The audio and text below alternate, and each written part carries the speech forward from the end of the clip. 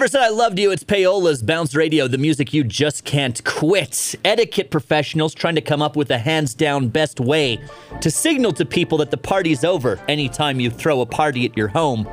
Because that's an issue. You decide to throw a party, everyone comes over, everyone's having a fun time. You're eventually like, man, I'd love it if people weren't in my house anymore. And some people don't take the hint. They hang out. And then you're up way too late, and then you're cranky the day after your party. The etiquette experts are saying that what you should do is you should send out invites to the party that include a start and end time of the party. Because everybody knows structured fun is the most fun. They say you can also just say something like, well, it's been lovely to have you all together tonight, which will give the smarter people in your entourage the clue that it's time to go home. I think all of those ideas leave too much up to chance, right? What we should do as a society is we should popularize the party's over horn. So basically every house comes with the party's over horn. It just hangs out in the living room.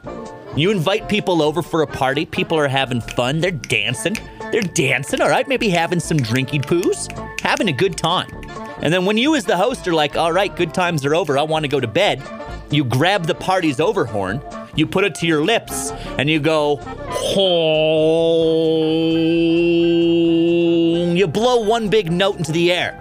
And everybody who hears this is going to be like, oh, I guess this party's over. Time to head home.